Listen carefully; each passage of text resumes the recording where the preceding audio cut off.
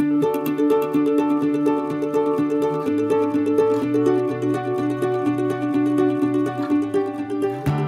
Linda Van Valkenburg. And I'm Ron Gore. And you're listening to the Co-Parent Academy podcast.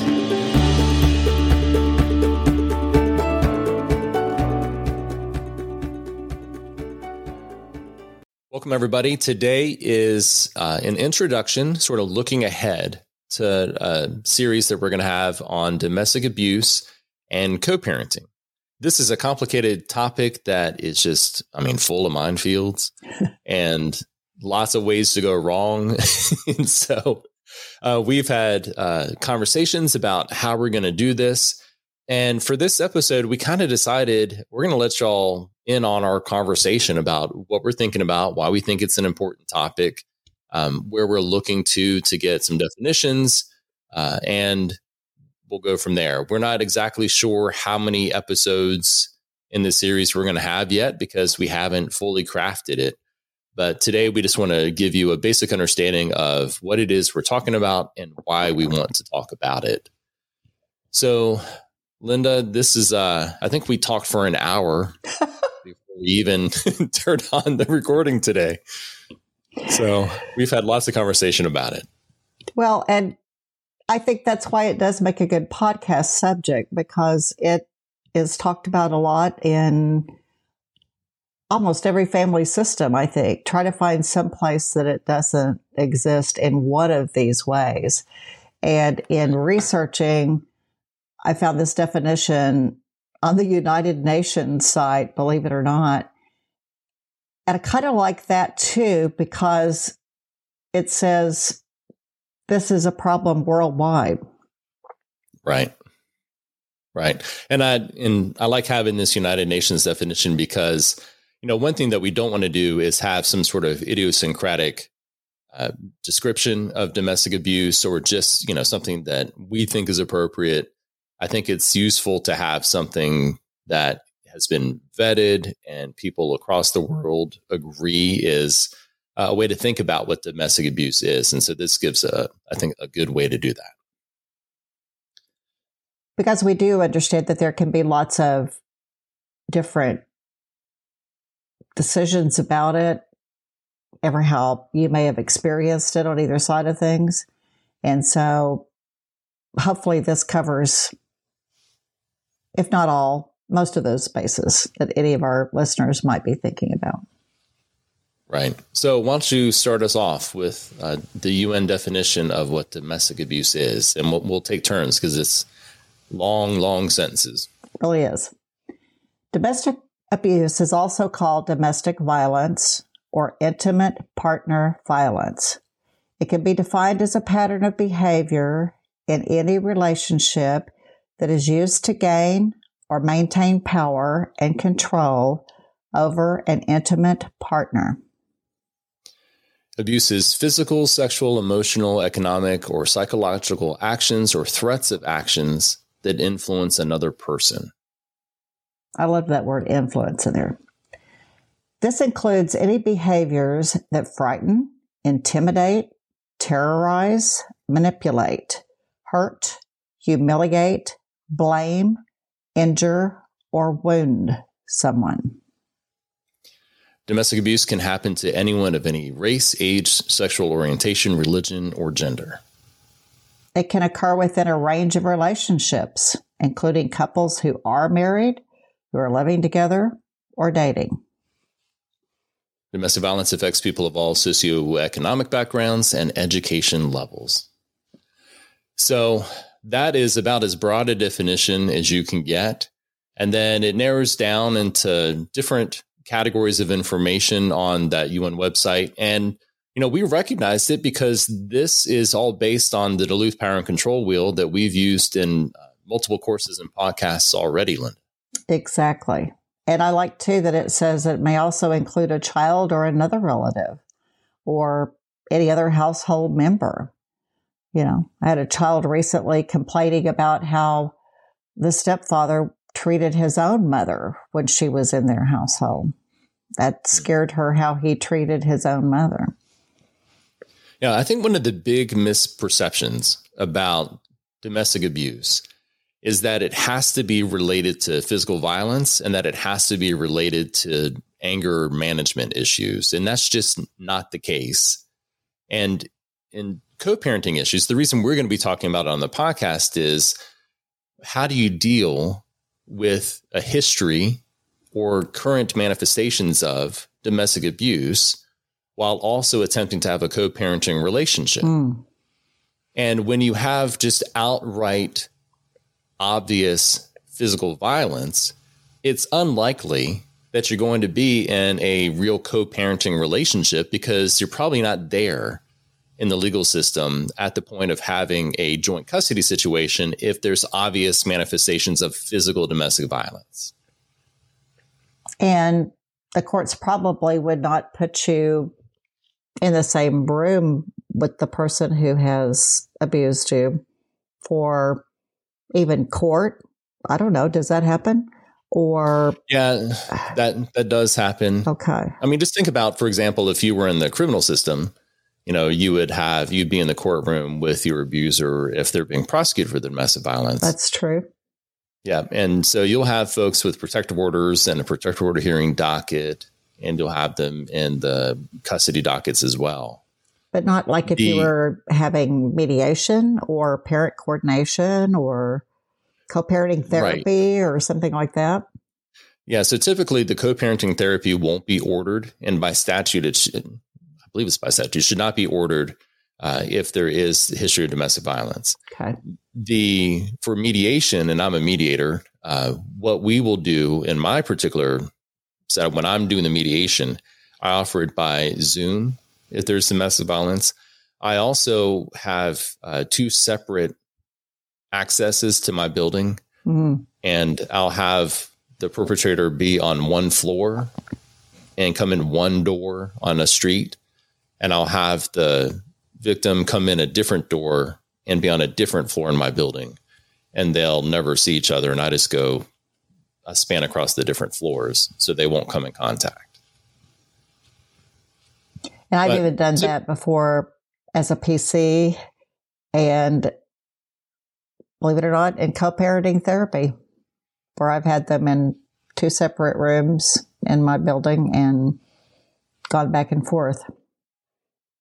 Yeah. And, honestly, too, mediation should not be ordered in a case with a real history of domestic violence, because those issues of power and control can exist or do exist even after the separation.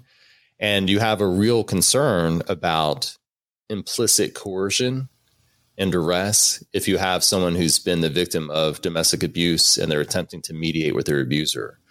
Because I think for a lot of folks who have been abused, the abuser might as well be in the room with them, because sort of the ghost or the spirit, the shadow of that abuse goes with them when they're thinking about making agreements. And I know that I have clients who've been abused who came to me after they had the decree entered, and they agreed to things in the divorce that don't make any sense. Oh, yes. And the only reason they did it was because they just wanted it to be over. Yes. And they couldn't think what the implication was going to be 2 years down the road. Right.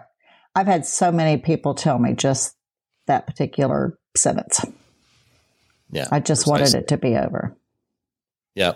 And one of the things that happens when you have been abused for a long time, especially if the person has never really been called on it, is that in your mind, or at least you think, that they just always win. And they've probably told you time and time again, I'm always going to win. You're never going to beat me. And so that person going into mediation is thinking to themselves, they're always going to win. They're going to win today. If I get something that they didn't want to give me, they're going to make me pay for it later. And if we go to trial, for some reason, he or she just always gets away with it. So I better just agree, and maybe they'll leave me alone. Right. This says, too, that domestic abuse can be mental, physical, economic, or sexual in nature. That, is what we're talking about there. It can be an economic issue, financial issue. Right. Right. And so getting back to what we're talking about in the Co-Parent Academy is that typically when you are in a co-parenting relationship, it maybe wasn't the more brute force, physical violence that people have in their mind, I think, when they think about domestic violence sometimes. It is because those people very often will not be in a co-parenting situation. Instead, what I think is more prevalent for probably our listeners and for the families we deal with is a history of what would be termed coercive control, which is all of the other forms of domestic abuse and is not about anger at all necessarily.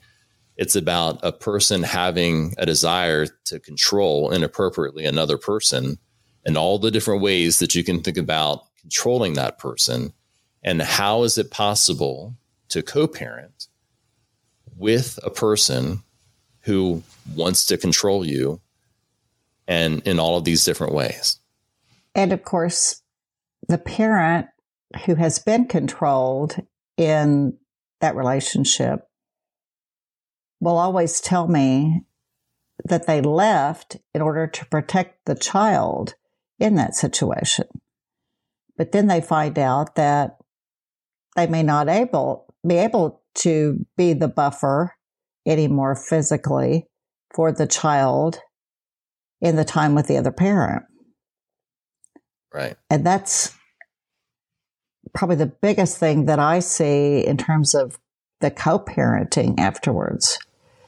They left because they thought they were able to protect the child from further behavior like that from the co-parent. And instead they find out the child is going to be alone with that co-parent. Oh, so it's such a complicated topic. And let's get into why we're talking about it. One of the main principles in our Co-Parent Academy is that every child deserves two good parents if possible. A parent who is engaging in domestic abuse through coercive control or physical violence is not being a good parent, definitionally. But at the same time, that parent is very often going to be given some degree of custody. And if there's an issue of proving a history of domestic violence, there may even be joint legal custody. So it's necessary for us to talk about how the person who has been abused in that situation can do the very best on their end to create a healthy co-parenting environment. And at the same time, it is our hope that a person who has been engaging in behaviors that fall in line with coercive control, but they may have never thought of themselves as being abusive, may see themselves in some of this discussion, recognize that the behaviors in which they're engaging are unhelpful, and maybe take the opportunity to improve their relationship, not only with their ex, but also inherently with their child, because a person who's engaging in these behaviors, typically they don't engage with them in just one person. They typically engage, I think, in these behaviors with the person in front of them with whom they think they can get away with it. And many times, like I say, it will transfer from the partner, the other parent, to one of the children, and frequently the one that looks like or reminds them the most of their partner that they're separated from. Yeah, there's typically a target person in the house. And if it's not going to be the spouse, it's going to be one of the children, if not the dog, if not the new step parent. And also, I think another issue, too, that we're going to be talking about is this isn't, although it is overwhelmingly men who engage in physical domestic violence, and I do believe that it is predominantly men who engage in coercive control. But there are plenty of women out there who engage in coercive control and abusive behaviors against the men in their lives. And so we're not just talking to the men as the perpetrators of domestic abuse. We're talking to the women as well. There are underreporting issues where men tend to underreport issues of abuse because they don't want to appear weak. And there are issues of overreporting where women have taken advantage of the legal system to allege forms of abuse that haven't been borne out when all the evidence was heard by the court. So I know that's a pretty controversial set of statements, but it's my experience. Linda, what do you think? Mine as well. Yeah. So we're going to get into those conversations as well. So to give you an example of the kinds of things that we're going to be talking about, I think we're going to probably wind up dealing with different types of abuse and different levels of co-parenting. Is how I'm thinking about it. So, for example, you have folks who have been physically violent against their partner. How do you deal with a partner who's been physically violent, maybe sexually violent against you? And if you're forced to be in some sort of co-parenting relationship with that person, how do you make that work? If you were the person who committed the physical or sexual violence and you're given the opportunity to be in a co-parenting relationship, what do you need to do on your end, assuming that you've gone through some treatment, education, and that you're ready to co-parent? What do you need to do to hold up your end of that really difficult situation? And then we have areas where there's been no physical violence. On the other end of the extreme, there may have been somewhat subtle levels of coercive control that existed throughout the relationship. And each partner kind of got used to it. And now that you're divorced or separated and you're in a co-parenting relationship, how do you set the proper boundaries and respect those boundaries from the other side to have a good co-parenting relationship? And that's kind of the spectrum of abuse and co-parenting that I'm thinking about. And of course, I can't leave the children out of this. So I know it's always implied with co-parenting, but so many children through the years have talked to me about how they see that imbalance of power in their parent relationships. And it's very important for us to look at, like any of the characteristics of and the behaviors of, and think, how does that affect a child if that's happening in front of them? Right. Exactly. Because we know, and we talk about this in our foundational course, we talk about the fact that observing abuse as a child is just as bad for them emotionally, psychologically, physiologically as being abused themselves.